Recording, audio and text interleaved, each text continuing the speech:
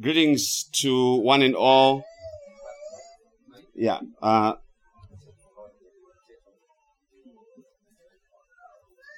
me see again. Okay, it's off. Okay. Yes, you can hear. All right. Can you just the phone a little bit? Okay. All right. That should be good. That should be good. Just a little bit of amplification is good. That's good. All right. Yeah. Greetings to one and all. Amen. It's good to be here. It's the first time for me to be in Kenya. Maybe am I in the line of? Yeah, maybe.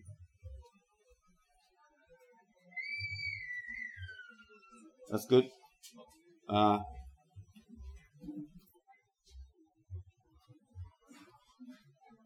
Okay. So this is my first time to be here in Kenya. I never thought I would be in this part of the world. Of course, I'm originally from Zimbabwe. And I have been living in the United States of America for the past 24 years. And the Lord has sent me this way with a very particular message. And I believe He has people who should hear the message. Oh, yes. It is the message of Christ. Amen. Glory. I'm going to say, I have a million things to say. But one of the things that I need you to pay attention to is to listen. Okay? Yes. We have to listen to what God is saying. And what God is saying is coming from the Bible. Hallelujah. So I have to teach the Bible. Amen. I cannot waste your time and mine. Yes. Okay? You're going to hear a lot of things that you probably have never heard before. Thank you, Lord. And there are going to be things that will challenge the way that you thought you knew about Jesus. Mm-hmm. Thank you. Things that may cause you to not sleep at night. Hallelujah. But the gospel is serious business. Amen. Okay? Yes. We'll continue to talk as we have time, but we're already so behind. Yes. I came with a schedule. My intention is to do 7 messages. Yes. Which means 2 messages a day, and then we have 1 message on Tuesday. I've been working on this for the past 2 months or more. So we can't waste the time. Yes. We have to commit to starting on time, Yes. so that God blesses our time. Amen. Okay? Yes. Let's go before the Lord in prayer and ask for His blessing. Our Heavenly Father, Lord, we thank You for this day that You have made and allowed us to meet together, that we may hear from You, to hear about the Christ who came and died, that He may save His people from their sins. Amen. Which thing He did already. And He is now calling His people through the gospel to Himself, through the teaching of the Holy Spirit. May the Holy Spirit help me to speak the truth, and may He help His people to hear the truth. We pray in Jesus' name. Amen. Our teaching is going to be, the first message is going to be from Romans chapter 3. And we'll begin at verses 9 to 31. Romans 3, 9 to 31. This is what the apostle recorded for us, recorded for the church. Oh, yes. He says, what then? Is everybody there? Romans 3, verses 9 to 31. What then? Are we better than they? Not at all. For we have previously charged both Jews and Greeks that they are all under sin. As it is written, there's none righteous, no, not one. There's none who understands. There's none who seeks after God. They've all turned aside. They become together unprofitable. There's none who does good. No, not one. Their throat is an open tomb. With their tongues they practice deceit. The poison of asps is under their lips, whose mouth is full of cursing and bitterness. Their feet are swift to shed blood. Destruction and misery are in their ways, and the way of peace they have not known. There's no fear of God before their eyes. Now we know that whatever the law says, it says to those who are under the law, that every mouth may be stopped and all the world may become guilty before God. Therefore, by the deeds of the law, no flesh will be justified in his sight. For by the law is the knowledge of sin. Verse 21. But now the righteousness of God apart from the law is revealed, being witnessed by the law and the prophets, even the righteousness of God through faith in Jesus Christ, to all and on all who believe, for there's no difference. For all have sinned and fall short of the glory of God, being justified freely by his grace through the redemption that is in Christ Jesus, whom God set forth as a propitiation by his blood, through faith, to demonstrate his righteousness, because in his forbearance God had passed over the sins that were previously committed, to demonstrate at the present time his righteousness, that he might be just and the justifier of the one who has faith in Jesus. Verse 27. Where is boasting then? It is excluded. By what law? Of works? No, by the law, but by the law of faith. Therefore we conclude that a man is justified by faith apart from the deeds of the law. Or is he the God of the Jews only? Is he not also the God of the Gentiles? Yes, of the Gentiles also. Since there is one God who will justify the circumcised by faith and the uncircumcised through faith. Do we then make void the law through faith? Certainly not. On the contrary, we establish the law. And that is the word of the Lord. Amen. And that is our pattern of teaching. Yes. We have to read the text and we have to explain the text. Yes. Anything short of that is not preaching. You read the text, you explain the text. Yes. Because if there's someone who is coming in here who has never heard of Christ, they cannot hear the Christ that you're just saying that is apart from what God has said in the text. Amen. So you have to explain the text. That's what I'm going to be doing. So we're going to go verse by verse and explain what God is saying. Yes. And when you're out of here, you can go and tell other people what you have learned. Okay? Yes. That's how things go. For titles, we have 3 titles to the message. I've given the message 3 titles. Number 1, all under sin. All under sin. All men and women are born under sin. Number 2, God's righteousness revealed. That would be the main subject of our conversation. God's righteousness revealed. And number 3, boasting excluded. Boasting excluded. And I lied. I said I had 3 titles. I actually have 4.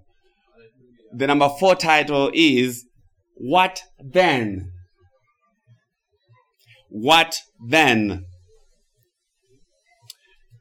And I'll begin this way. Greetings again. Greetings, Kenya, and the brethren, brothers and sisters that name our Lord Jesus according to God's gospel. The gospel of God's free and sovereign grace, of which I was conscripted and called to preach, as it is today. The church that I pastor in the United States is called Berean Sovereign Grace Church. And we do have a lot of other brethren who are scattered in the United States and across the world who are sending their greetings in the name of Christ to you. Amen. They are praying that God would call, if not teach his people the truth of the gospel. Okay? Yes. So they are very excited to share me with you. Hallelujah. To declare to you the very wonderful things of our Lord Jesus. Who he is, what he has done, yes, and what that means, and how we ought to understand what God is saying about Jesus. Amen. So that our faith is not based on the wisdom of man, but on the truth of God. Amen. So I'm very thankful to God, and I'm thankful for many things. I'm thankful for you. I'm thankful for life. I am thankful that he granted me safe travels to the land of Jomo Kenyatta, Daniel Arap Moi, Mwai Kibaki, Uhuru Kenyatta, Ruto, the land of the Dedan Kimathi, the Mau Mau. Yes, I learned about the Mau Mau in high school. Okay? So I know a little bit about Kenyan history. But thank you, brothers and sisters, again for having me here. It has been a long time coming. And many thanks to our hosting pastors and the brethren who are with them. Brother David and our brother Patrick, is it Kavoy or Kavoy? Kavoy. Yes. And the brethren with him. And I have one thing to say to Brother David. I learned that his wife is from Zimbabwe. And I've come to collect some of my cattle on my way to Zimbabwe. They are just there on the road. So I'm making arrangements with Kenyan Airlines to see what we can do about that. Okay. I just wanted to take care of that business first. But that aside, I wanted to revisit the matter of things that I'm thankful to God for.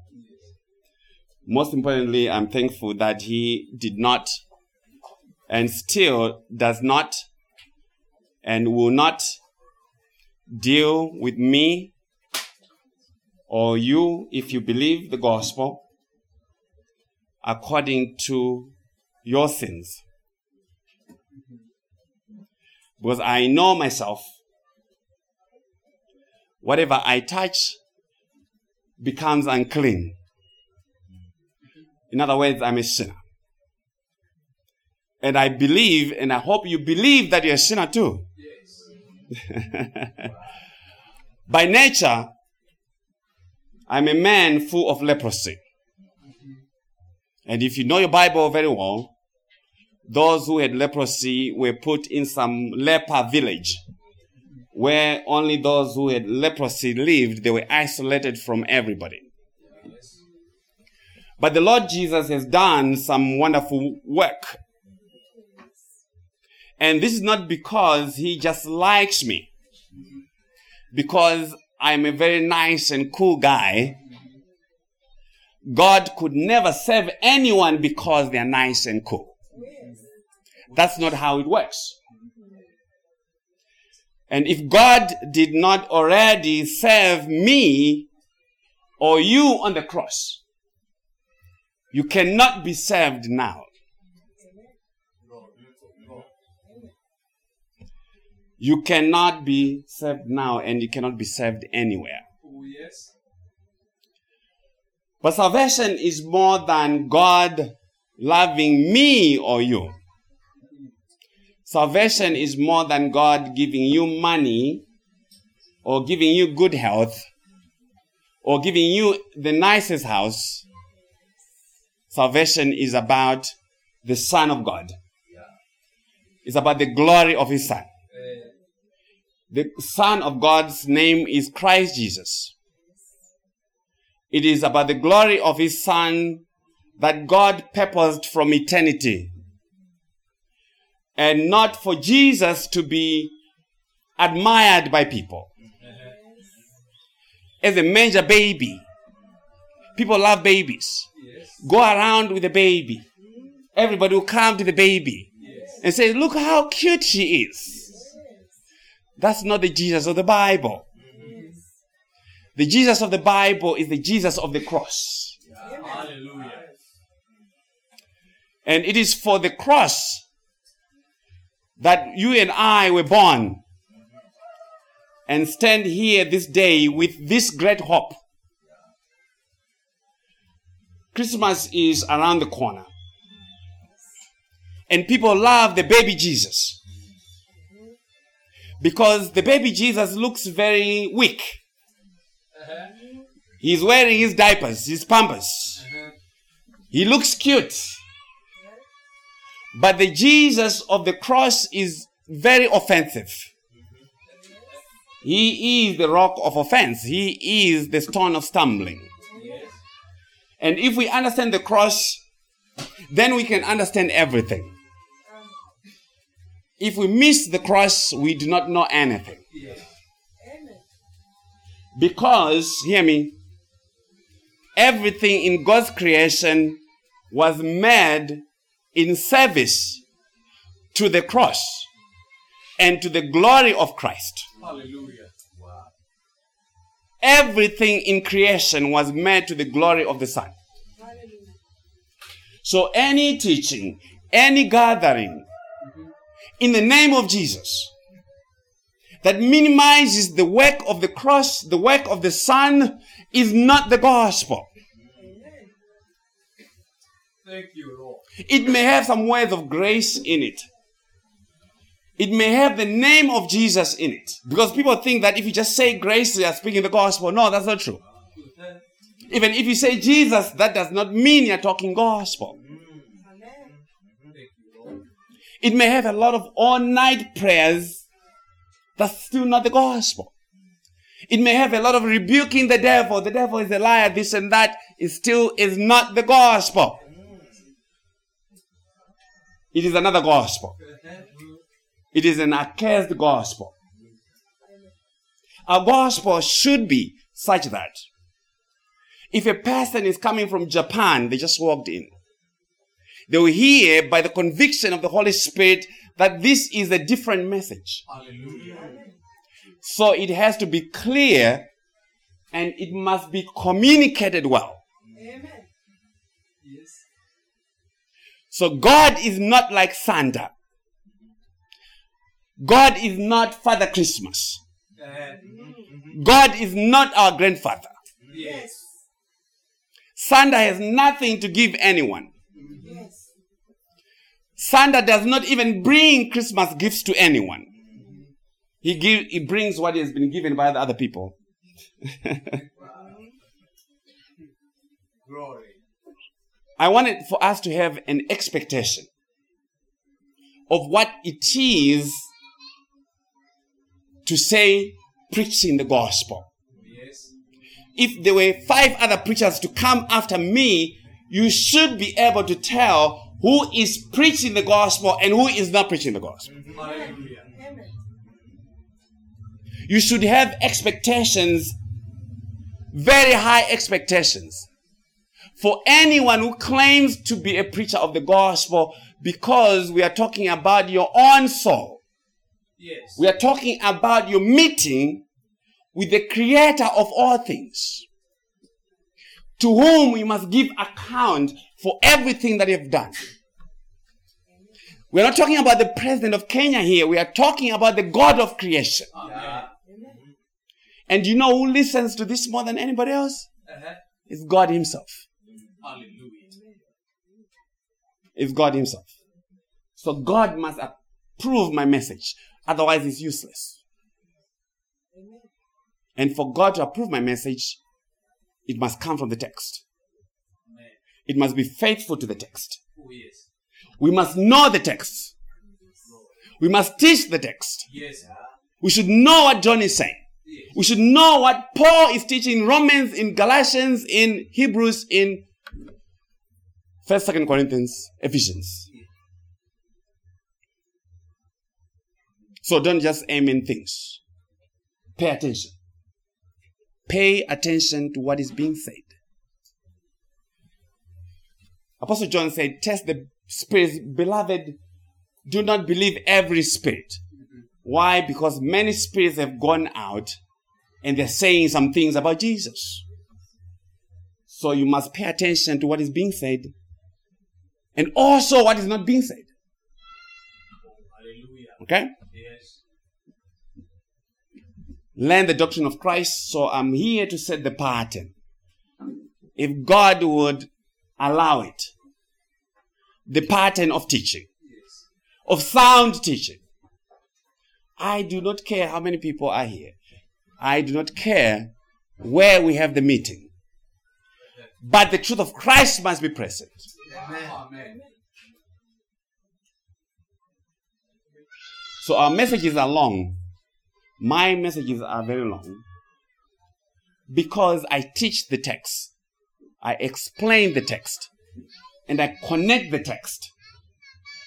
That's the only way to make anyone wise with respect to Christ. Amen.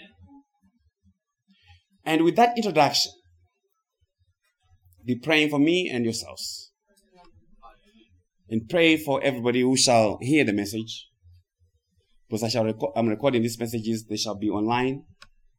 And a lot of people are going to hear across the world. We now go to our text in Romans 3. Apostle Paul was laboring. He was working to declare God's gospel. The good news. And he begins in Romans 1. Romans 1 verse 3 to tell us what the gospel that he is talking about is all about. Romans 1 3, Paul says the gospel concerning James Guyo. No. The gospel concerning you know where I'm going with this? The gospel concerning his son. Yes.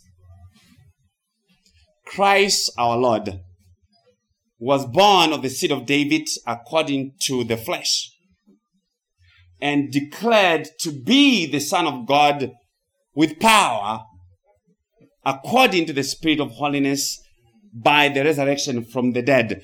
That's what sets the foundation of the gospel. Who is Christ, Son of David, according to the flesh, Yes. but declared to be the Son of God by the resurrection from the dead.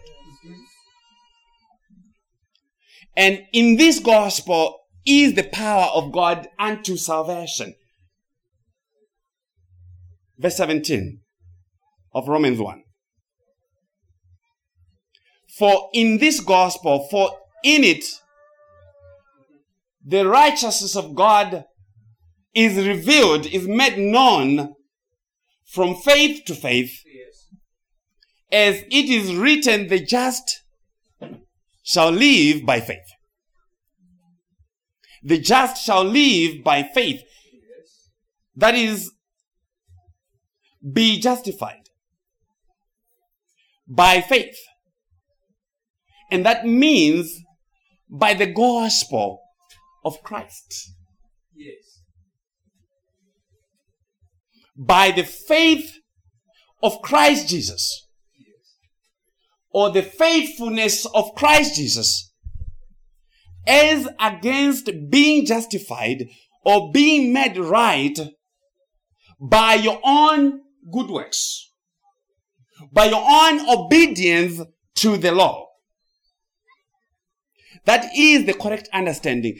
Justified, made, called by God to be righteous before Him by reason of the faith of Jesus. The faithfulness of Jesus to the Father. Amen. You shall live before God. It means you shall not be condemned by God because of the faith of Christ Jesus. Yes. But why does God have to do things this way? Why does God have to justify you by the faith of another? Because there's a problem. There's a problem with you and me. We have a serious problem. There's a problem with all of humanity. There's a problem with all who are born of a woman. Oh, yes. As God has described in Romans chapter 1, that I call Romans 1 country. And in Romans chapter 1, Paul began by describing the spiritual condition of all Gentiles. The world then at the time of the writing of Romans by Apostle Paul was divided into two groups of people. There were those who were of the Jews, and everyone else were called the Gentiles. Okay. So the testimony of Romans 1 is talking about everybody else who were not Jews at the time of writing. And the Holy Spirit says, God's anger, God's wrath is revealed from heaven against all unrighteousness and ungodliness of men because they suppress the truth in unrighteousness. The ungodliness of men suppresses the truth of God in unrighteousness. Yes. If men were for the truth, we would be preaching from the stadium. When they had or would have heard about Jesus, they would all come to hear about Jesus. Yes. But they are too busy suppressing the truth of Christ in unrighteousness. The whole world is in the business of suppressing the truth in unrighteousness. It doesn't matter where. In America, in Japan, in England, in Africa, in Asia, they are busy doing the same thing. Okay. So, God says, the Gentile is in serious trouble with God. The Gentiles are in serious trouble. And the Jew, hearing what Paul was saying, would come and say to Paul, of course, I understand. Paul is right. The Gentiles are wicked. They do not obey the law. Because the Jews thought they were obeying the law. But then among the Gentiles, there were some who were called the moralists. Those people that thought they were very good in themselves. They were righteous in themselves. By the things that they approved or did not approve. By the things that they did or did not do. Yes. They thought they were good people. They were doing righteous things according to how they saw themselves. They looked themselves in the mirror and just were like, oh, how beautiful I am. My mother made me good. They did not steal. They paid all their bills on time. They wore some very nice dresses, long dresses all the way to their feet.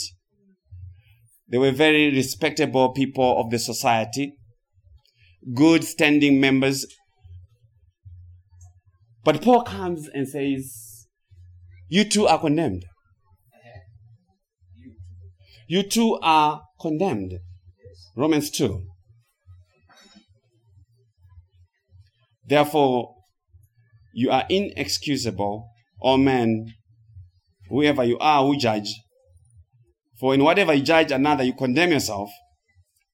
For you who judge practice the same things. The very people who are talking about your sin also are doing the same things.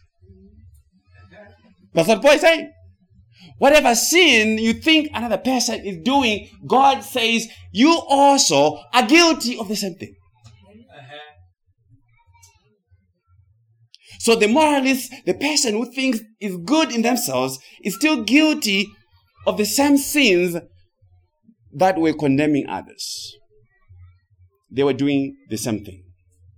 Even though no one may have seen them, but God saw them.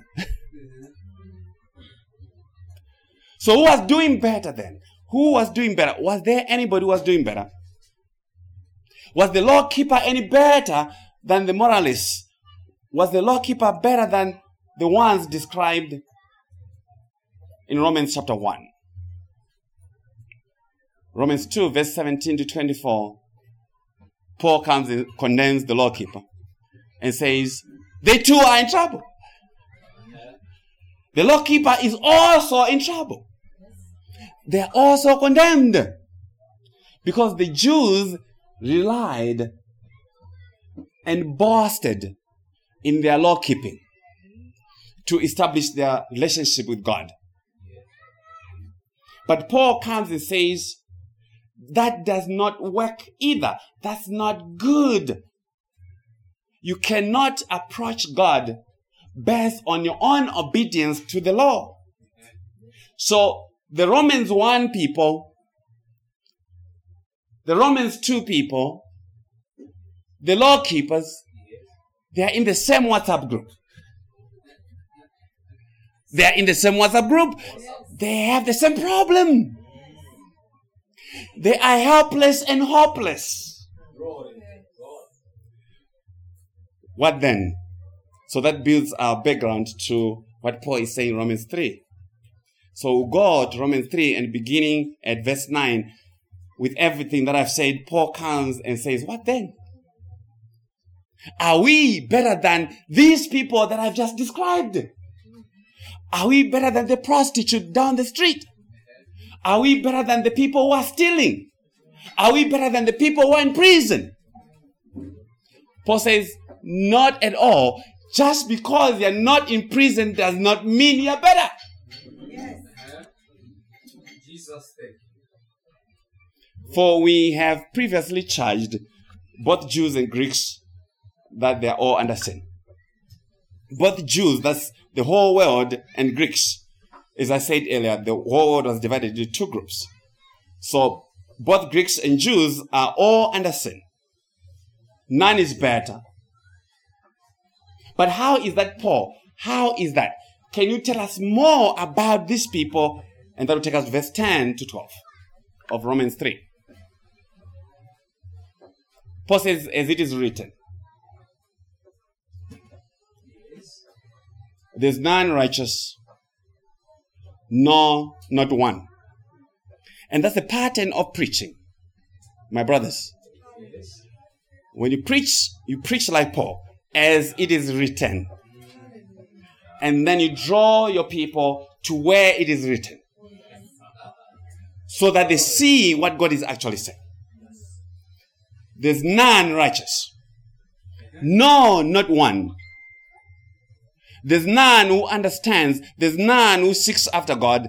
They've all turned aside. They've together become unprofitable, useless.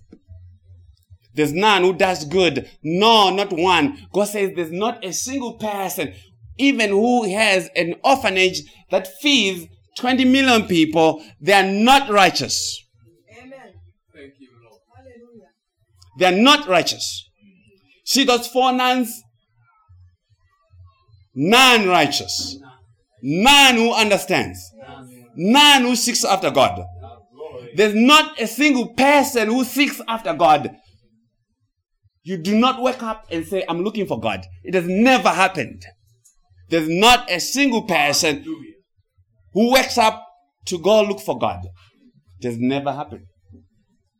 It doesn't matter how you think it happened to you, it never did happen. Glory. There's none who seeks after God. So those 4 nuns are not Roman Catholic nuns. That is saying, there's none who is righteous in themselves, in or by anything that they do. So what else do they do? Verse 18, their throat is an open tomb with a dead corpse. God says, when he sees what comes out of our mouth, it is like you're opening a tomb with a dead person in it. That's how it smells to him. With their tongues, they practice deceit, they lie, they cheat. The poison of asps is under their lips, whose mouth is full of cursing and bitterness. We are always complaining. We are always bitter about things, complaining about life and why we think life should be better for us because we are so special. Their feet are swift to shed blood. They kill other people very easily. Destruction and misery are in their ways, and the way of peace they have not known. The way of peace is the way of the cross. The way of peace is the way of the cross. They have not known the way of salvation, because only the cross brings the peace of God. And there's no fear of God before their eyes. They do not fear God.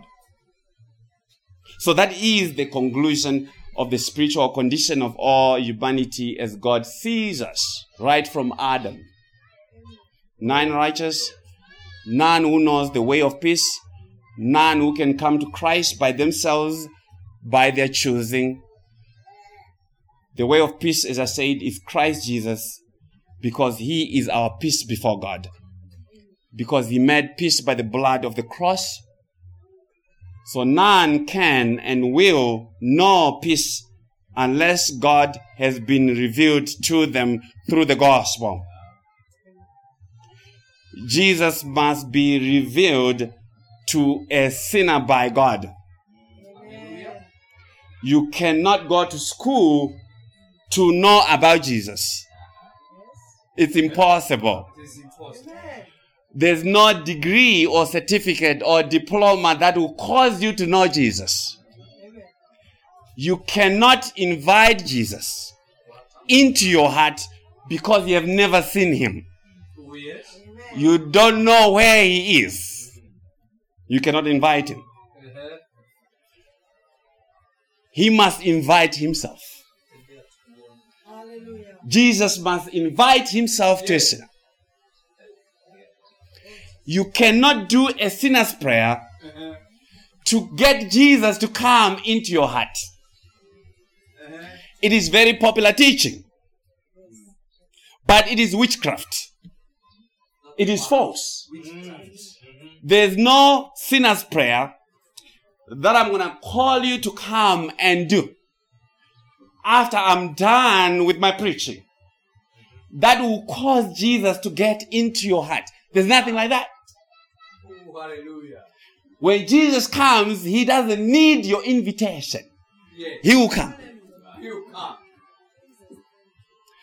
Jesus said this to Peter, Simon Peter. Let's go to Matthew 16. Let's go to Matthew 16, 13 to 17. Matthew 16.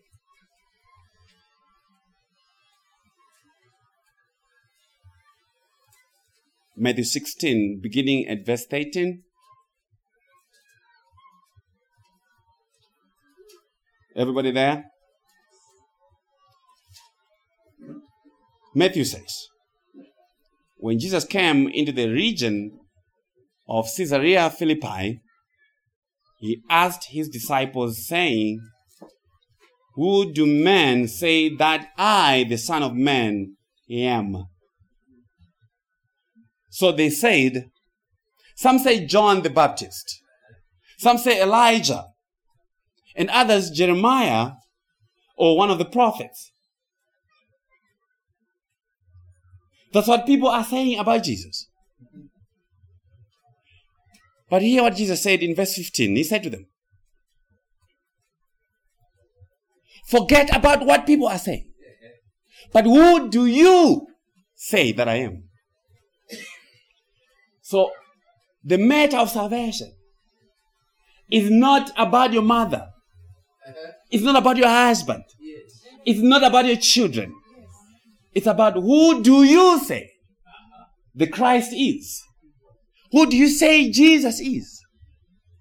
Simon Peter answered and said, you are the Christ, the Son of the living God. Jesus answered and said to him, wonderful Peter, your grandmother taught you well. Your Sunday school teacher is very good. What did Jesus say? You have a good grandmother. Jesus says, no, Peter. Blessed are you, Simon Bar Jonah. Simon, the son of Jonah. That's what that means. For flesh and blood, not your grandmother, not your father, not your mother, not your Sunday school teacher, has not revealed this to you. But who did? My Father who is in heaven. Christ must be revealed. You cannot play tricks with this. Christ Jesus must be revealed. And once, brothers and sisters, once you begin to eat this kind of food, you cannot eat any other. Yes. Okay? So if you are hearing the truth of what I'm saying, what I'm declaring, I'm not the one teaching you. I cannot teach you the truth. It's impossible for me to teach you and convince you of the truth. God has to do it. Even now, if you agree with the words that I'm speaking, I'm not the one causing it. Amen. God has to cause it. Amen. Otherwise, you cannot hear it. Yes. You cannot rejoice in it. Hallelujah. So all men and women are sinners. And that is God's point in these opening chapters of Romans 1 to 3. My brothers, when you teach, before you get to Romans 1 to teach, you should know already everything that's in between to the end of the book. Okay? So God has given witness of how He sees us. Even the best among us, they are all sinners. Amen. They are hopeless. They are condemned. If they are left to themselves, they are going to hell. They are ignorant of God's way because God has not revealed Christ to them. And now Paul writes to help the Jew who was under the law to give them a proper understanding of the law, and says, Romans 3 verse 19, now we know. Now.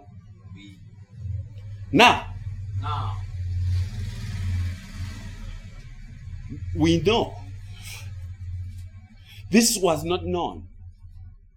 But now, in the appearance of Christ, now we know that whatever the law says, the Ten Commandments, whatever you want to bring from the law, whatever it says to those who are under the law, but to do what? To make them holy and righteous? To make them acceptable to God? To make them to please God by their law keeping? Is that what the text says?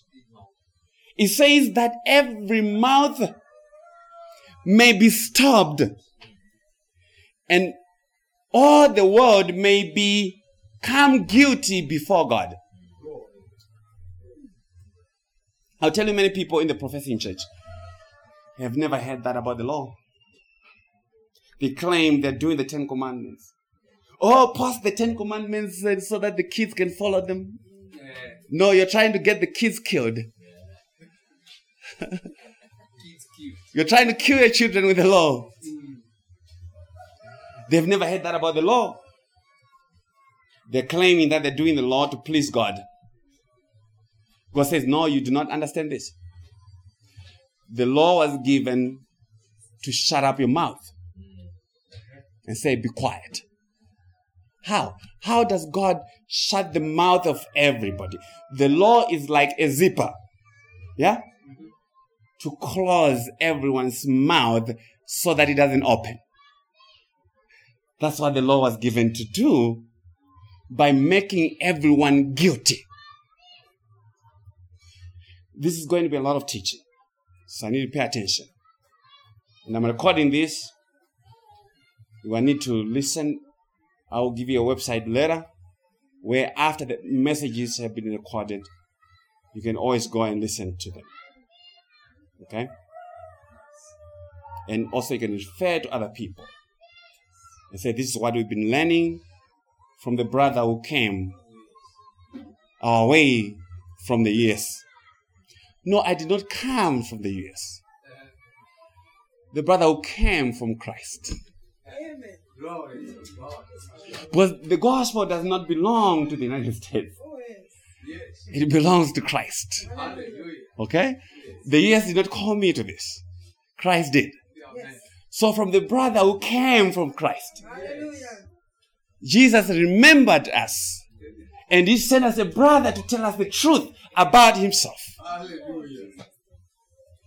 So how does the law make you guilty, my sister? The law makes you guilty by asking you to do something that you cannot do. Something that is impossible for you to do.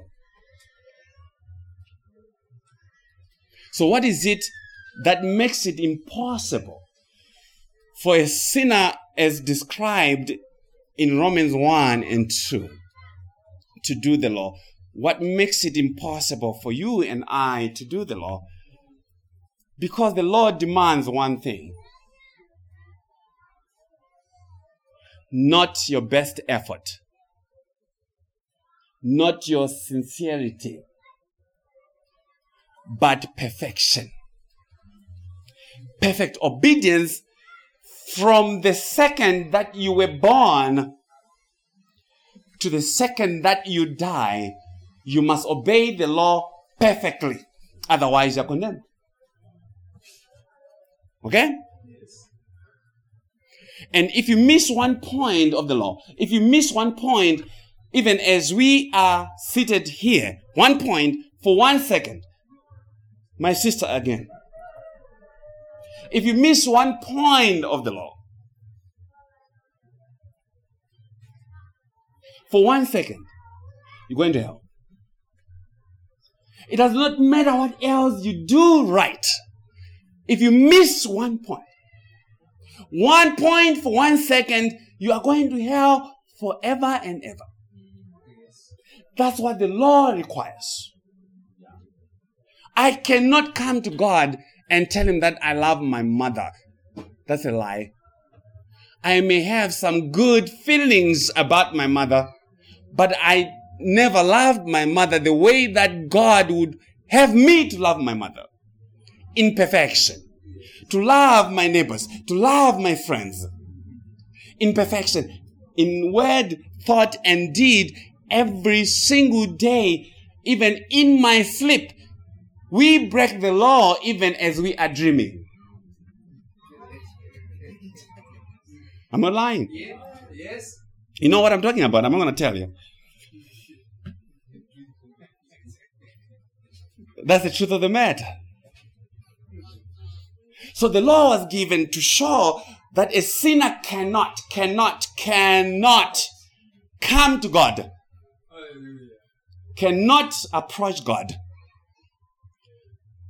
Cannot have eternal life by anything that they do. It is impossible to come to God. When you preach the gospel like this, even the president of Kenya can listen to it. Hallelujah. And have sleepless nights and say, what did this man say again? Yeah. God will not accept anything that you bring to him. So what is the conclusion of the matter? What do we do then? What do we do? There has to be a way. Is there a way? 20. Verse 20 of Romans 3. Therefore, by the deeds of the law, by the works of the law, no flesh, no person shall be justified in his sight. For by the law is what? Is the knowledge of sin. For by the law is the knowledge of sin. So because of the spiritual condition that has been described to us in Romans, and God's intention, design with the law, no person shall be justified in his sight. In other words, no person shall be accepted before God. Even a child who is born today and dies today, they have no right to go to heaven. They have no right. They have no right. They have no power to approach God. And you know, we have this thing of preaching people into heaven when they die. As soon as someone dies, oh, they're in heaven with the angels. With some fat angels. Beautiful angels. That's all lies. That's not the truth. No flesh, no person, no child, not Miss Kenya, not Mother Teresa, if you have heard of Mother Teresa, the Roman Catholic nun. Not the Pope. The Pope is in trouble. Okay? The poorest man to ever live in this world, they cannot go to heaven by their own power. Not Miss America, not Miss World, will be justified before God, will be declared by God to be righteous by anything that they did, not their money, not their looks, not their power, not their connections. Because God is no respecter of persons, no respecter of men. It does not matter what.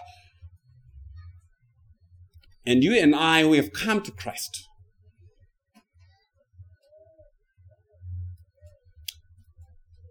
We're not declared to be righteous because we chose him or because we accepted him. Jesus is not looking for people to accept him. That's a false Jesus.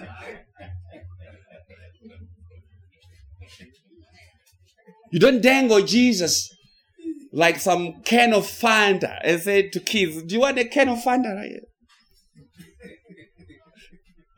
That's not how it works.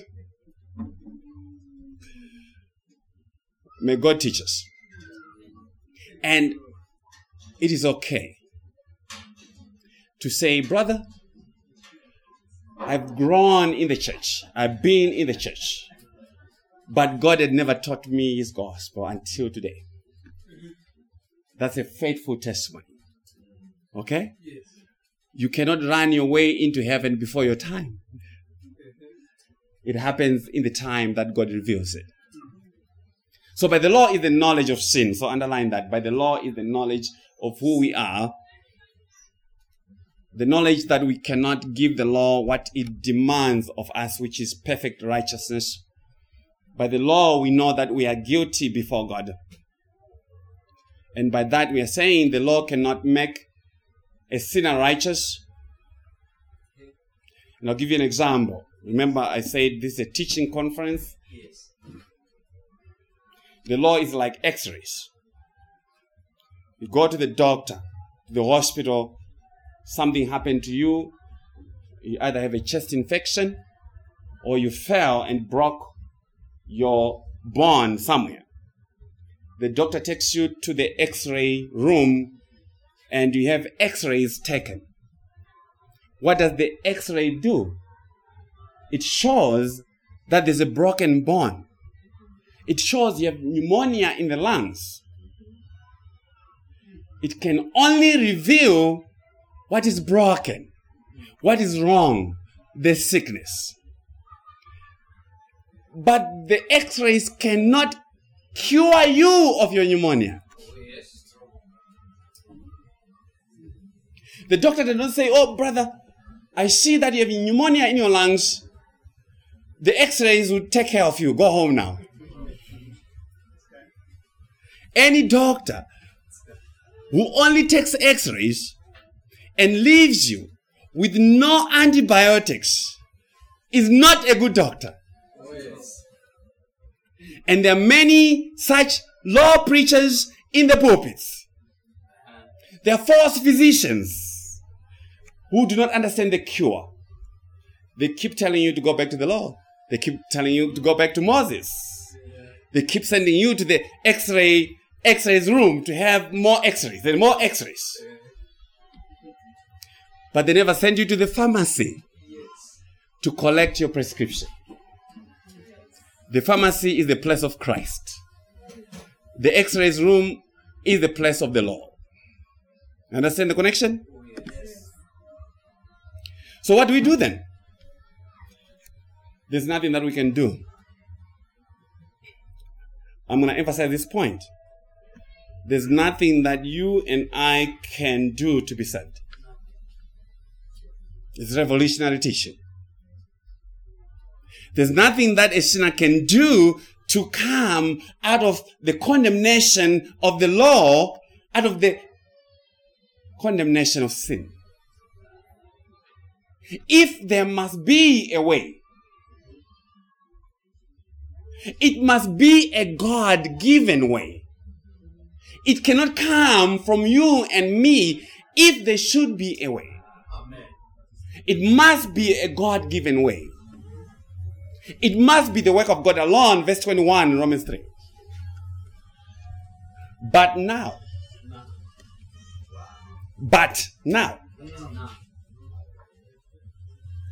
That's good news. But now. The righteousness of God, apart from the law, is revealed. It's not invited. It's revealed. Being witnessed by the men of God. No. By the law and the prophets. But now. Hear that transition. But now. The righteousness of God apart from the law is revealed. We could have had also, but now as our title, as title number 6. Yeah, I love titles. By the end of this, we may have 10 titles. But now, in the hopelessness of humanity, there is a righteousness that has been revealed. It is not the righteousness of man. It is not the righteousness of an angel. It is the righteousness of God. It is a righteousness that is apart from the law. In other words, it is righteousness that does not come from your obedience to the law. It does not come from your own obedience to God. But this righteousness, Paul says, it is witnessed by the law and the prophets. As I'm preaching, you are my witnesses. If we had go to court and the Kenyan government was accusing me of something that I did, 1225, you say, no, Brother James was with us. You are my witnesses. So the law and the prophets from Genesis to Malachi, they witness, they bear testimony of the righteousness of God. It is not for you to learn about your promises in 2024. God wants to make you prosperous in 2024. Why not in 2023? Why? I needed money in 2023, not in 2024. Why not now? It is witnessed by the law and the prophets, which means from Genesis chapter 1 to Malachi, it's talking about the same thing. The righteousness of God. We're going to discover it. Yes. I'm praying. I wish all of Kenya would hear what God gave me to teach you. Amen. When you go home, tell people to come. Yes. Okay? Yes. And hear what God has given to teach you, to share with you. Amen.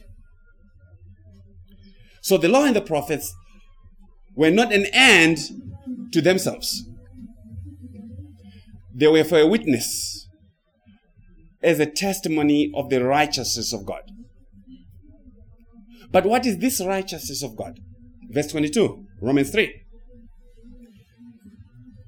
Even the righteousness of God through faith in Jesus Christ to all and on all who believe. So I'm reading from the New King James. It did not correctly translate that verse. The King James says it better. And so does the New English Translation. Hear what the New English Translation says on verse 22 of Romans 3. Namely, the righteousness of God through the faithfulness of Jesus Christ for all who believe, for there's no distinction. The righteousness of God is not through your faith in Christ. So we need a very good camera so that we may see this clearly. We need good eyes, good spiritual eyes to see this clearly. The righteousness of God is not through our faith in Christ. Lord. Yes, Lord. The law and the prophets do not testify of our faith in Christ. Yeah. It testifies of the faith of Christ. Yeah. His faithfulness to the Father in doing everything that the Father said to be done to save his people from their sins. So, what is this righteousness of God? Christ Jesus is the righteousness of God. Amen.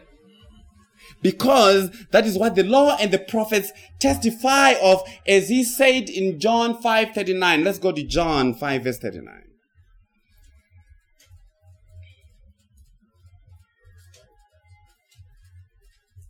John 5:39.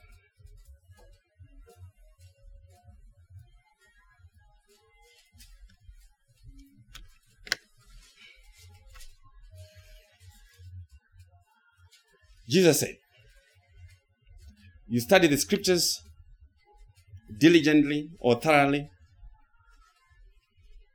because you think in them you have eternal life. But it is the same scriptures that talk about me, that testify about me. Jesus is saying, when you read the scriptures, at the time of Jesus talking, he was talking about the law and the prophets. And he is saying to the Jews, you study the scriptures diligently, you know them verse by verse, but you don't understand what they're saying. These scriptures talk about me. They testify about me. So whatever book of the Bible you read, it doesn't matter the story, you should find Jesus in it. Amen. And we have a lot of messages like that to show you. But then Paul says, the righteousness of God in Christ is for all who believe.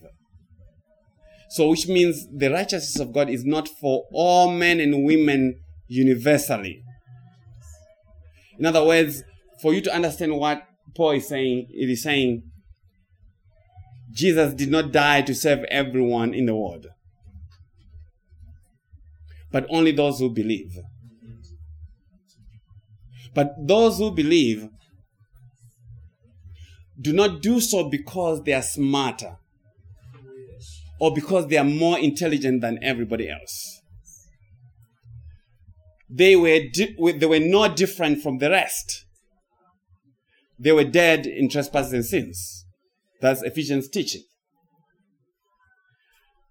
Those who believe only believe because they are the sheep of Christ. They were given to Christ by the Father, and Christ redeemed them. And they were given a new birth by the Holy Spirit. And when the Holy Spirit came, He gave them faith, and He gave them repentance. And repentance does not mean stop your sin. It's very popular. It's false. Repentance in the gospel sense means turn away from everything else and come to the righteousness of God, which is Christ Jesus. Amen. Because if God would say to Sister Cecilia, turn from all your sin to be saved, she can never be saved. Why? Because she sins every day. Whether she agrees with it or not, it doesn't matter. Yes. I know she sins every day. And if I do know that, God knows that even more. Yes. Let's hear from John 10. Let's go to John 10, 24 to 27.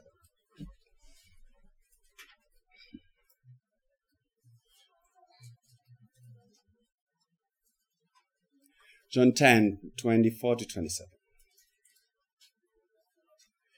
The Jewish leaders surrounded him and asked at the feast of dedication. John 10, 24 to 27. The Jewish leaders surrounded him, that is Jesus, and asked at the feast of dedication, how long will you keep us in suspense? If you are the Christ, tell us plainly, just say so. Jesus replied, verse 25, I told you and you do not believe. The deeds I do in my Father's name testify about me, they testify of who I am. Verse 26. But you refuse to believe because you are that stupid. Because you don't have a good teacher. Because you did not do the sinner's prayer. Because you were not baptized. You refuse to believe because that's the reason. You are not my sheep. You are not mine. Let me help you with understanding. You do not believe in Jesus to become his sheep. You believe because you are already sheep. So faith in Christ shows who you are. As God has given, as God has chosen. You in Christ, when? Because if God would choose our sister Lois today, there's no reason for God to choose it. Because she is a sinner. So if God would choose anyone, he already did before you were born. He chose from before the foundation of the world. So Jesus says in verse 27, my sheep hear my voice, and I know them, and they follow me. And the voice of Jesus is not some stupid thing that you hear in your head.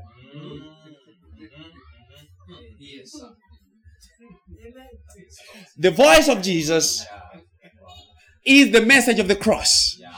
Glory to God. Amen. That's the voice of Jesus. Yes. And the sheep will hear that. Yeah.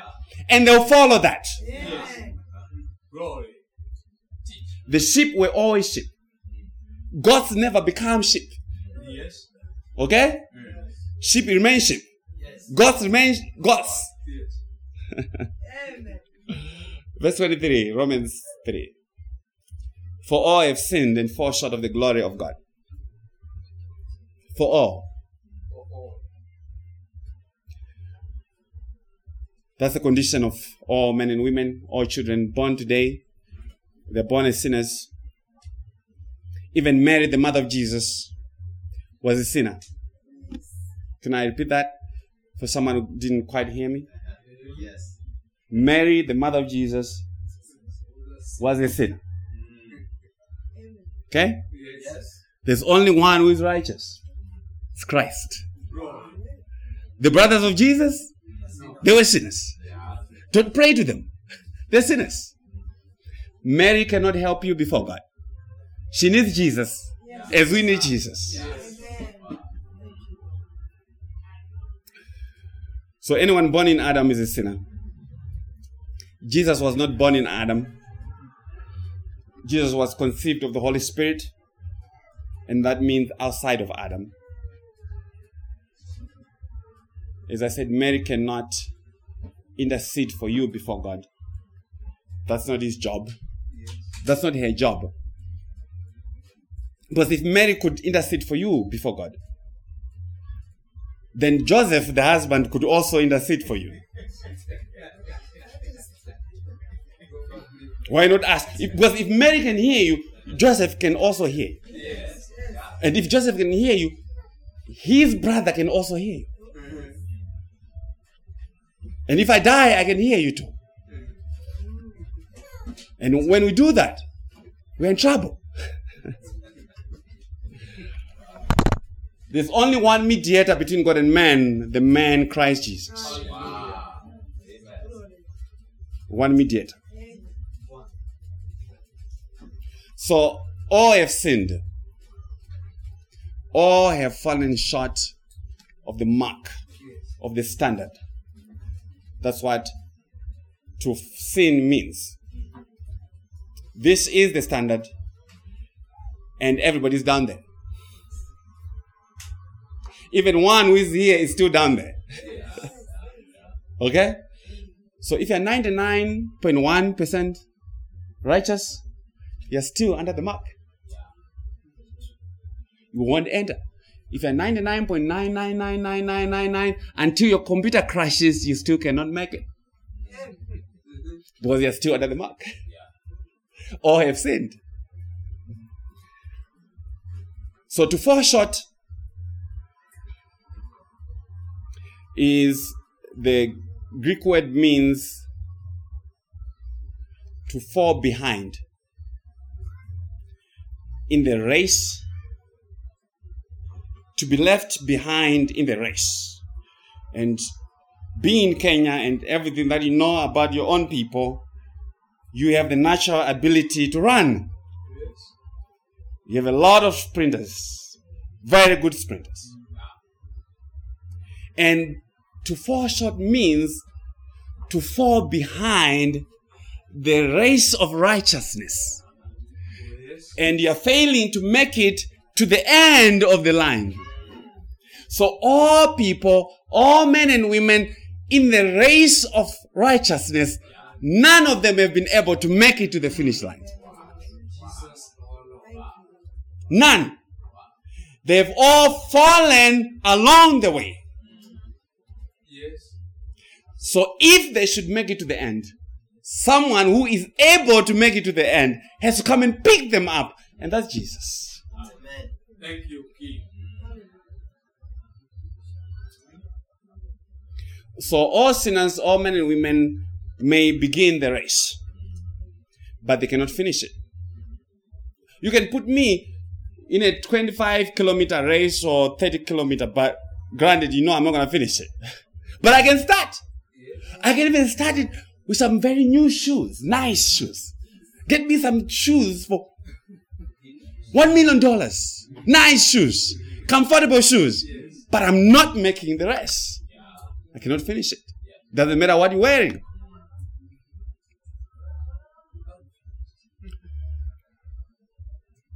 Some begin, because it's December already.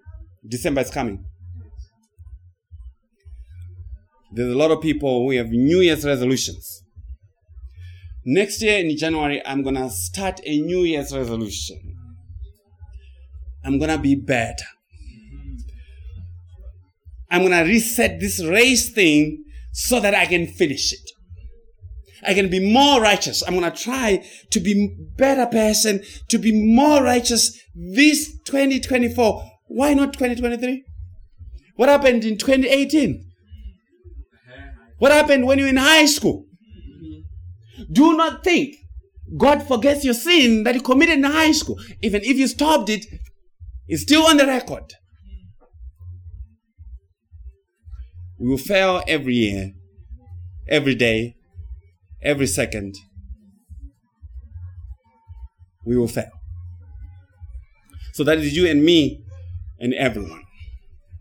So what then is the solution for those who are falling behind the race? False religion will come and say, train harder for the next race. Wake up early in the morning at 3 in the morning and start the race. Start your prayer. Start your fasting. False religion will say, bring money to the church.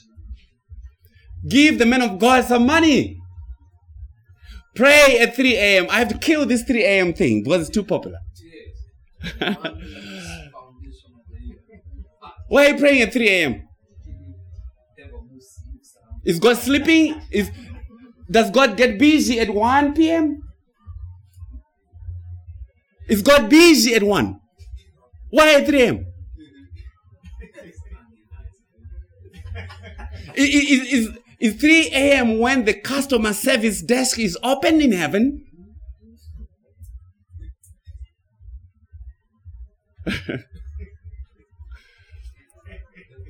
It's foolishness.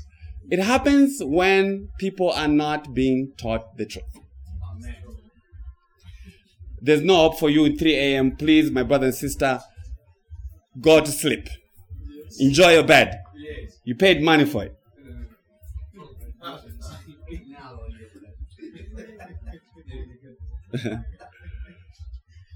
You and I disqualified from the race.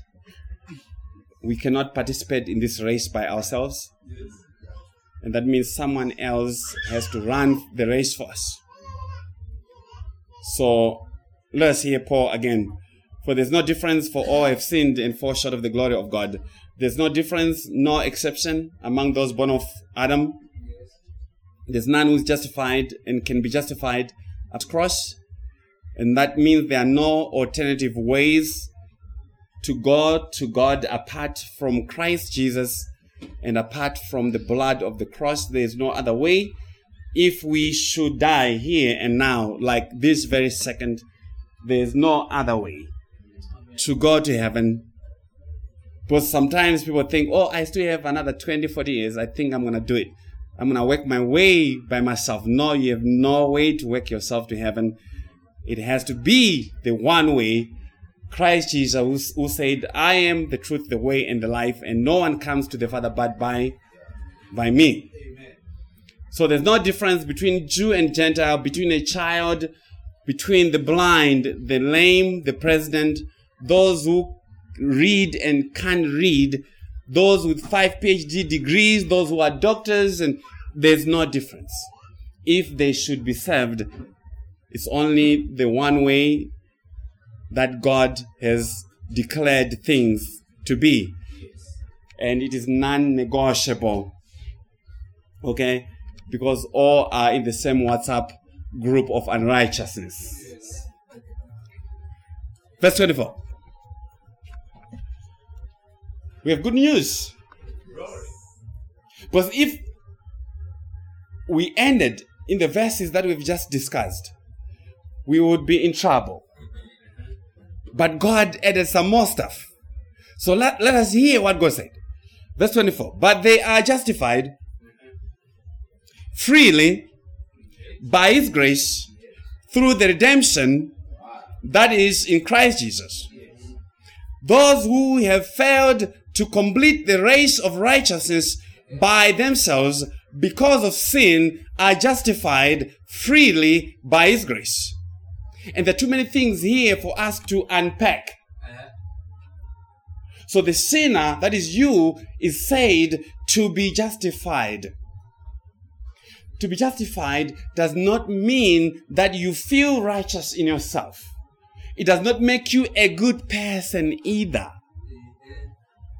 It means to be declared by God as the judge to be a righteous person on account of Christ. Glory to God. So to justify is a word that is only used in the courts. It is the language of courts. It is the language of judges. It is the judge pronouncing a person who is guilty as not guilty, as just, as righteous, even though they just murdered someone, even though they just stole from someone, even though they've just lied. The judge comes and says, oh, David, guess what? Yes. You are a righteous man, even though you just killed someone. Jesus. No, it's offensive. Yes. And the Holy Spirit says, the sinner is declared to be such, to be a righteous person freely, underline that freely, freely. To be justified freely, not by members of his or her church, not by angels, Yes. not by their works, Yes. not by good morals, but freely. Freely. Let us explain that again. Freely translates the Greek word which means without a reason. So the sinner is declared to be righteous by God without any reason or cause that is found in them. There's nothing found in them that caused God to say, oh, brother David, innocent, brother Patrick, they are righteous. Yes. So what that means is, it is not because of their will. It is not because of their effort. It is not because of their faith or because of their repentance. Faith and repentance, as I said, are not things that are natural to us. They are totally absent and are given freely to those that God justified freely by His grace. Another thing, a person is declared to be righteous not because of their faith, not because of their repentance. This is also a very popular teaching, but it's false. The gospel has a lot of moving parts that need to be connected together. And that is why teaching is very important. Faith is not what we give to God for us to be saved. Faith is what God gives you to tell you that you're saved. Tell me I'm saved. Yes. Thank you. So let us continue to unpack about how a sinner is made right before God. Verse 24, Romans 3. But they're justified freely by His grace through the redemption that is in Christ Jesus. So 3 things in that verse that you need to note. Number 1, justified freely. Number 2, by His grace. Number 3, through the redemption that is in Christ. And what is all that saying? It is saying all of God's doing. It is all of God's doing. That is why it is freely done, because free things are what are consistent with grace. Because grace means God giving and doing for you what you could not do for yourself. And I love some free things. If anybody has some free things to give me, I will take them. Because I'm a free things preacher. Glory to God. So grace does not get along very well with works when it comes to your justification, to your salvation, to your standing before God. Those are saying the same thing. Only grace agrees with God, agrees with the cross. Only His grace answers and has answered for you all the issues that you ever had and will ever have with God. Things that you did yesteryear, things that you remember, and a lot of things that you don't remember, all has been taken care of by God's grace. So justification is tied to His grace and to the redemption, and that means to the blood of the cross. Amen.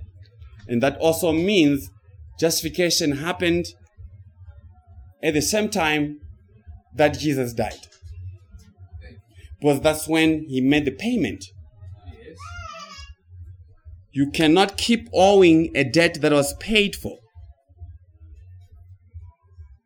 If you owed me 1,000 shillings and someone came and paid me the 1,000 shillings on your behalf, do you still owe the 1,000 shillings to me? Is it right for me to come and ask for 1,000 shillings from you? No. And you are saying God is going to do the same thing and come and ask you for what Christ already paid? Christ already made the payment. So your debt was paid when He died, not when you came to the knowledge of the payment. Yes. Glory to God. Okay?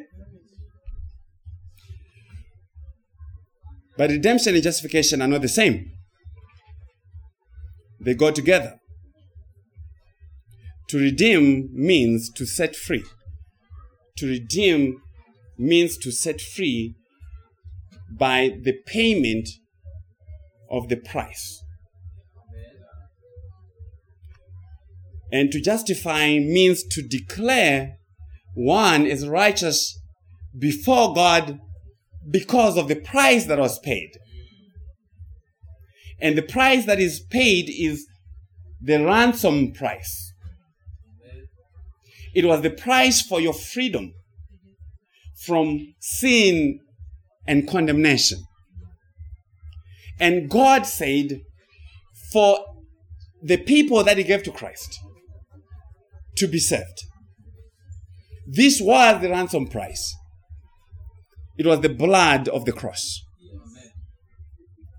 Okay?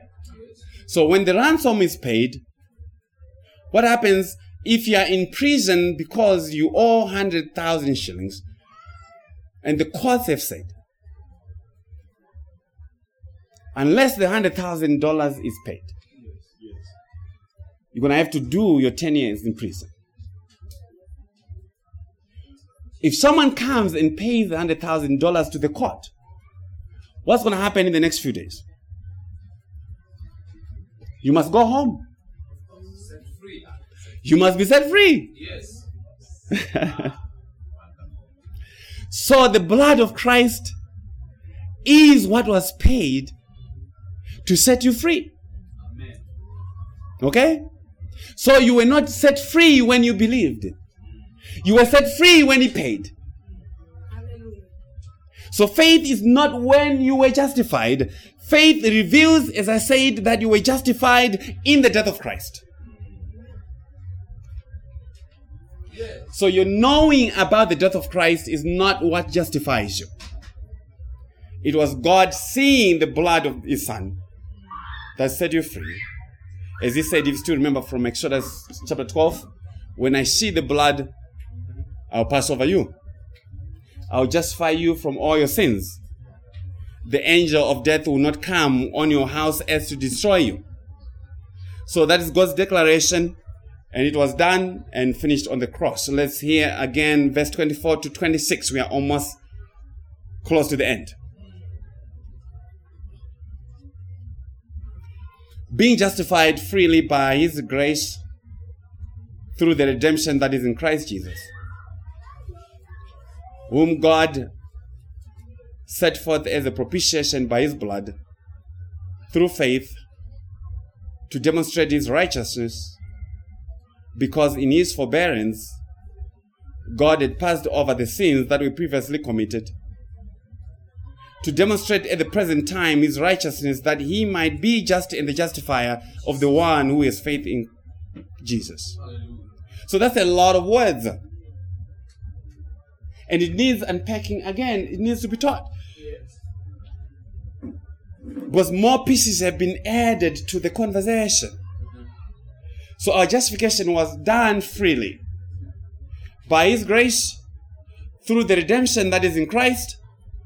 The Christ whom God set forth, God exposed or displayed Christ publicly on the cross. Yes. As a propitiation, as the mercy seat, as the covering on the ark of the covenant. It's a lot of teaching. Amen. These are a lot of words. Yes. This is why you can't waste time and not be teaching. You need to explain all these things because they relate to the cross. So this is what Paul is saying. When Aaron, who was the high priest in the Old Testament in his time, when he went into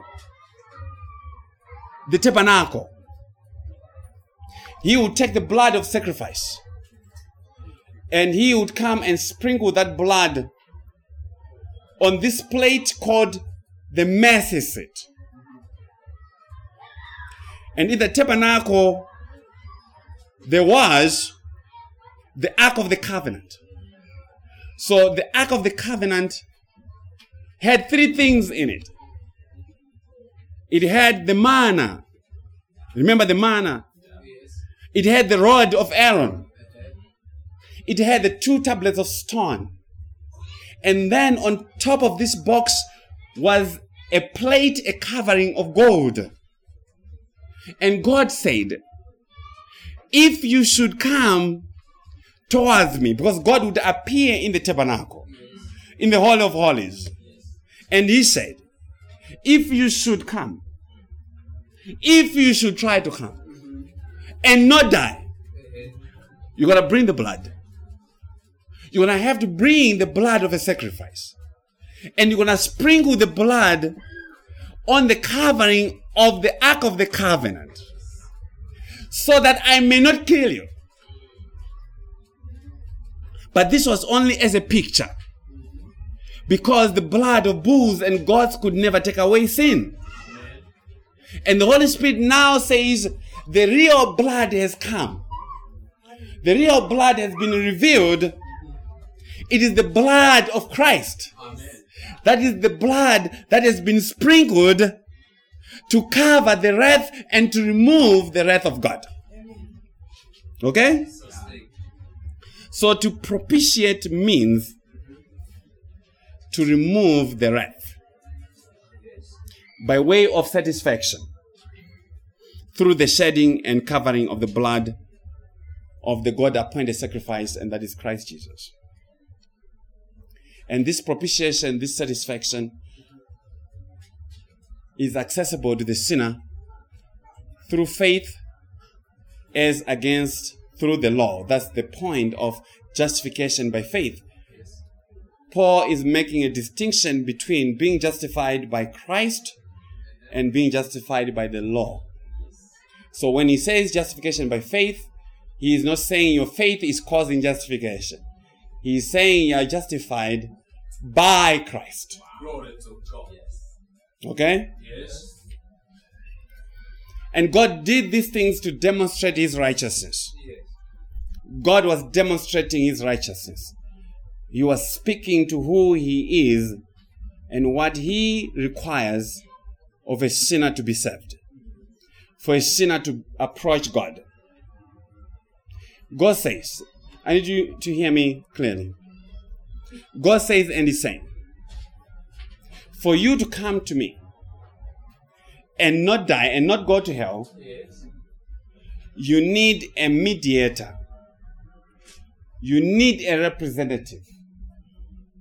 You need a high priest. You need someone to stand between you and God.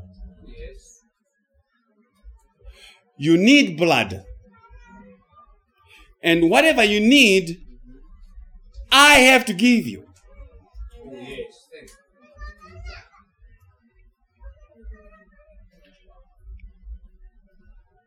And if any of these things are missing, if the high priest is missing, if the blood is missing, which means if Christ is missing, you are in trouble.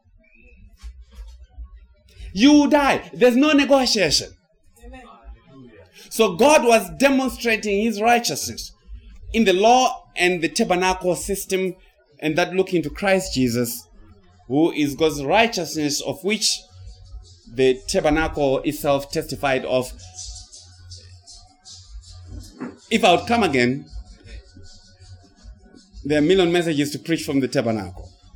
Okay? Yes. So Christ is the satisfaction for your sins. Christ was the fulfillment of what God was preaching in the Old Testament scriptures. And he is the satisfaction to God's wrath. Because in his forbearance, God had passed over the sins that were previously committed. So this is in reference to the elect who existed before the cross, because God also had his elect people before the cross. And God is saying in his patience, knowing what he was going to do for them in Christ, he passed over their sins that they had committed. In other words, he did not judge them according to their sins. He did not impute their sins to them. But he did not justify them then, because he had a much bigger transaction that was coming in the time of Christ, in the appearance of Christ, to remove the iniquity of all his people in one day. So Christ Jesus was not charged with our sins from all of eternity. Yes. He was only charged with our sins when he was getting ready to go to the cross. And that is why there was a trial of Jesus. And that is why he was found guilty. And that is why Jesus could not be set free. We are going to speak to that in the next message. Amen. It's a wonderful message. Hallelujah. And so in Christ and by his cross, God was to demonstrate at the present time, in the time of the coming of Christ, his righteousness, that he might be just and the justifier of the one who has faith in Jesus. So to demonstrate is saying toward a demonstration. In other words, a repeating and expanding of God's purpose, that in Christ and by his death, God would be just, would be righteous in forgiving sin and justifying sinners, and be the justifier, be the one who declares the sinner as righteous. Let me explain what that is saying. That is saying God does not forgive sin. I need you to hear me clearly. God does not forgive sin. Yes. Never. It must be paid. Your sins are forgiven because someone paid. If they were not paid by Jesus, they're not forgiven. Glory to God. God does not say, oh, yeah, of course, I understand you were very immature. Let's forget about it. No, it does not work like that. Yes. It must be paid. He does not forgive. So God must be just. Yes. he must be righteous in everything that he does. So if he should forgive and bring you to his presence, someone has to make the payment. There's no free ride. There's no free lunch. Jesus must pay. So God does not forgive sin. Someone must pay. And the gospel is saying, Christ paid for your sins. That's how you're forgiven. Okay? Someone has to pay. Even for those that he loves, someone still has to pay. Okay? Christ must bring the blood. He must bring the payment. So for those of us who believe, it means all our sin debt was paid for. Okay? Here, 2 Corinthians 2, 14 to 17. You see, when you're beginning to teach the gospel to people, there's a lot of things to explain. That's why the messages take long. If I was preaching to my regular congregation, yes, they will be long, but I have to explain a lot of things for you guys. So that it makes sense. 2 Corinthians 2, 14 to 17.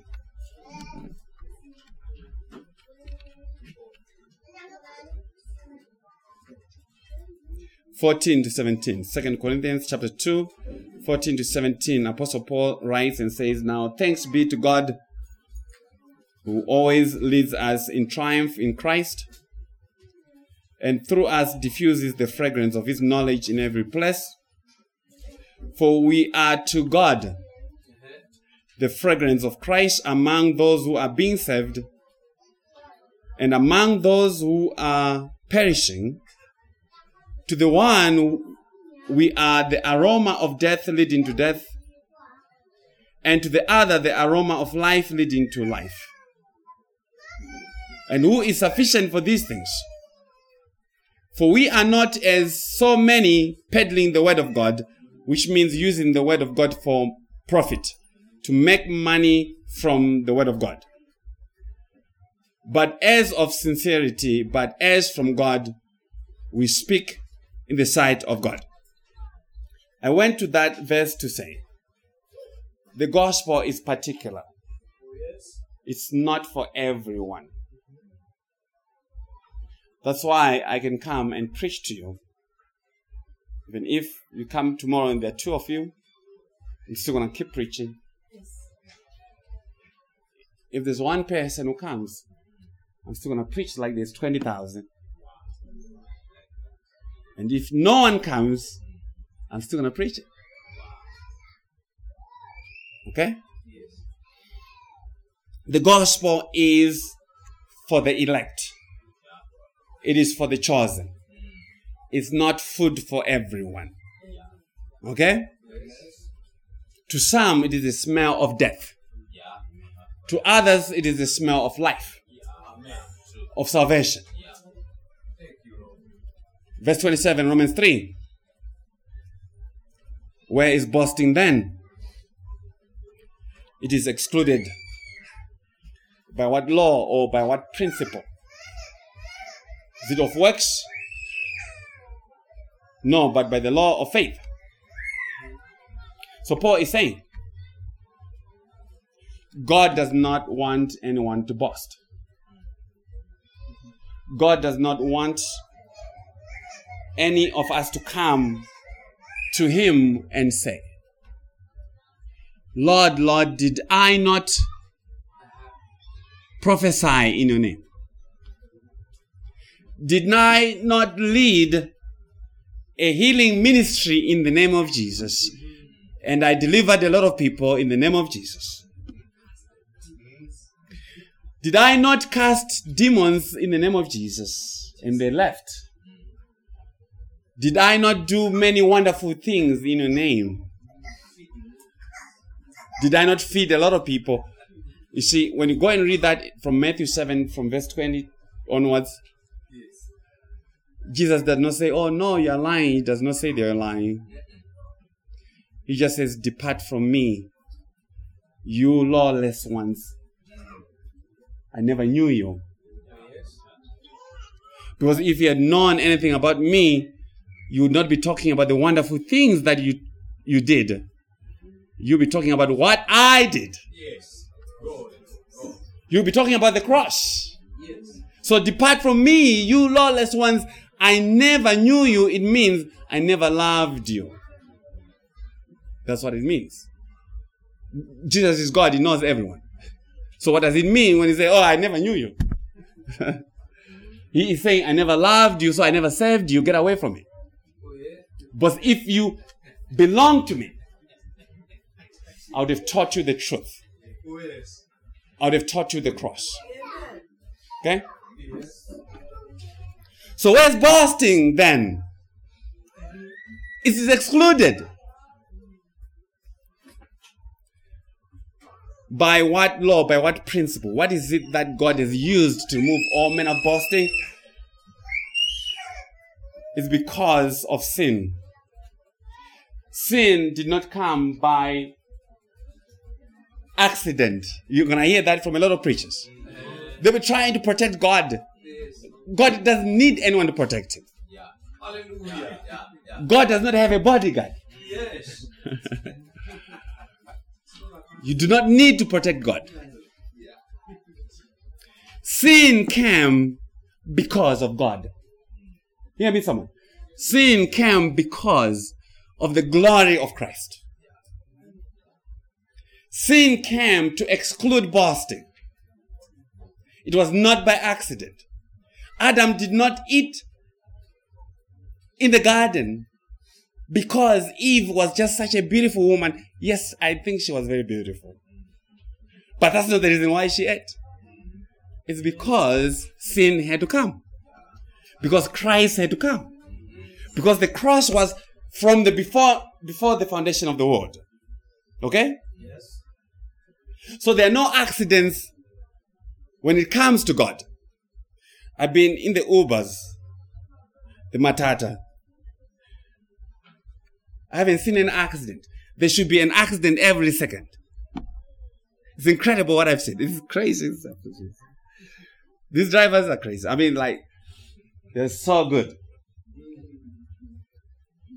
Those guys are not crashing into each other. But somehow you are telling me that sin happened and God was sleeping? Where was God when the devil showed up in the garden? Why did God show up just after Adam had eaten? He knew what was going on. The devil had been sent of God to go and tempt the two. Because they must sin. And when they sin, that sets the foundation for Christ to come. Hallelujah. Okay? Amen. So it was always his purpose to glorify his son. So sin shuts up everybody by making them guilty, and the law comes and it finds everybody guilty and says, oh, I need 100% obedience. If not, you are condemned. You're going to hell. Okay? So the conclusion of sin and law is you are condemned. Okay? Sin and law together, you are condemned. So where is boasting? You have no room for boasting. It is excluded. You can't claim your goodness before God. You can't claim that you were a good person, you obeyed God. Because the law will say, oh no, you're lying. You could not do the law. So God comes and says, I have a righteousness to demonstrate and to give, but not to all. Again, to shut up everyone from boasting. Because it is not their righteousness, but it is God's righteousness that has been given them. So you can't boast about something that I gave you for free and say, oh, look at me, I worked for this. That's what God is saying. God is saying, you cannot come to him and beat your little chest and say, look at me with the righteousness that I have. God says, get away from me.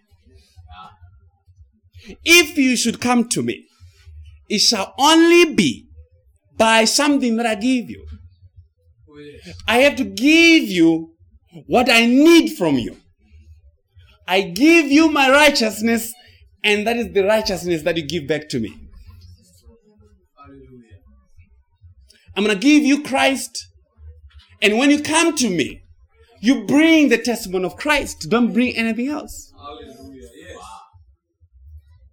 So boasting is excluded. Christ alone. Faith alone. Praise the Lord. Praise the Lord.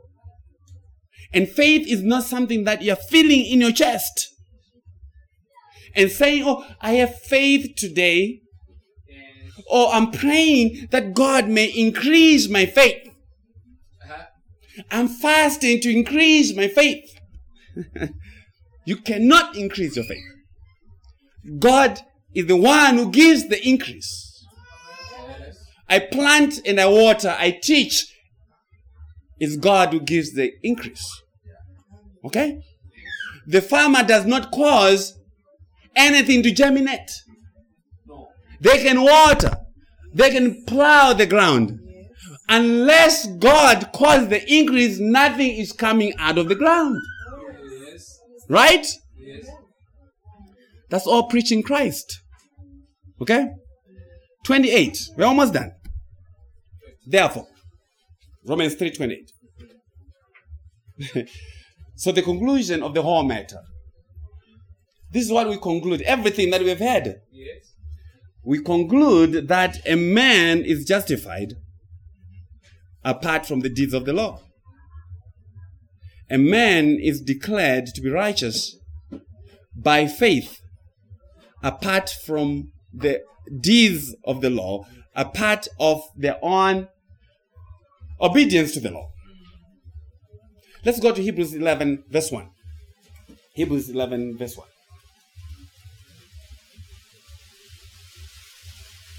Showers of blessing.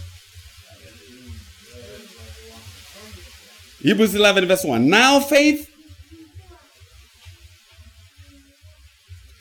Remember I said faith is not something that you feel in your chest. Now faith is the substance of things hoped for, the evidence of things not seen. So if you are seeing your money from the preacher, is that faith then? It's the evidence of things not seen. So faith is not the cause of your justification, but it is the evidence of things not seen. It evidences the substance of your possession. It is the evidence of Christ in you. Hallelujah. Glory. Amen. Faith is the evidence that you have been possessed by Christ Jesus. Hallelujah. It evidences what God has done for you, who you are, and what God thinks about you. Do you want to know what God thinks about you? If you are in Christ, you are righteous. End of story. It doesn't matter what happens tonight, tomorrow. If you are in Christ, this is what God thinks about you. You are righteous. Amen. On your best day, as is on your worst day. God is not learning anything new from you. Amen. God does not learn anything. Yes. Okay? You and I are learning. God knows everything. Amen. From the beginning to the end. Or from the end to the beginning. It doesn't matter where you want to begin. He is the Alpha. He is the Omega. Amen. Okay? Yes. So God does not learn. So he's not going to discover something new that he didn't know about you. So, oh, I did not realize she was that bad. Let me change my mind. Yes. That's how God is being preached. Listen carefully to the preachers. They're preaching God as if he's learning everything new from you. God does not learn anything. Verse 29. Verse 29 of Romans 3. Or is he the God of the Jews only? Is he not also the God of the Gentiles? Yes, of the Gentiles also. since there is one God who will justify the circumcised by faith and the uncircumcised through faith. So basically what Paul is saying is the Jews were circumcised in the flesh. If they should be saved, they would be saved the same way as those who were not circumcised, who were the non-Jews.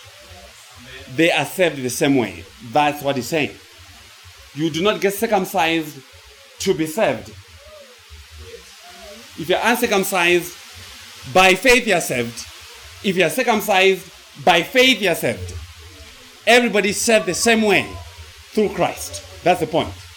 Verse 31, and that's our last verse. So, once you begin to know this gospel, the law keepers are going to come after you and say, so are you saying that the 10 Commandments are bad? Are you saying we should just go and do whatever we want and sin whatever we want? Well, you're already doing whatever you want. Everybody does whatever they want. You dress exactly what you wanted this morning. Yes. Exactly how you wanted it. You're going to eat what you like to eat. You're going to drink what you like to eat. What you like to drink. So Paul then anticipates the argument of someone coming and saying, if someone is saved apart from something good that they do, are you then saying that the law is bad, is void? And Paul says, oh, not exactly. On the contrary, we established the law, but here we need some good teaching. I have to explain what that means in closing.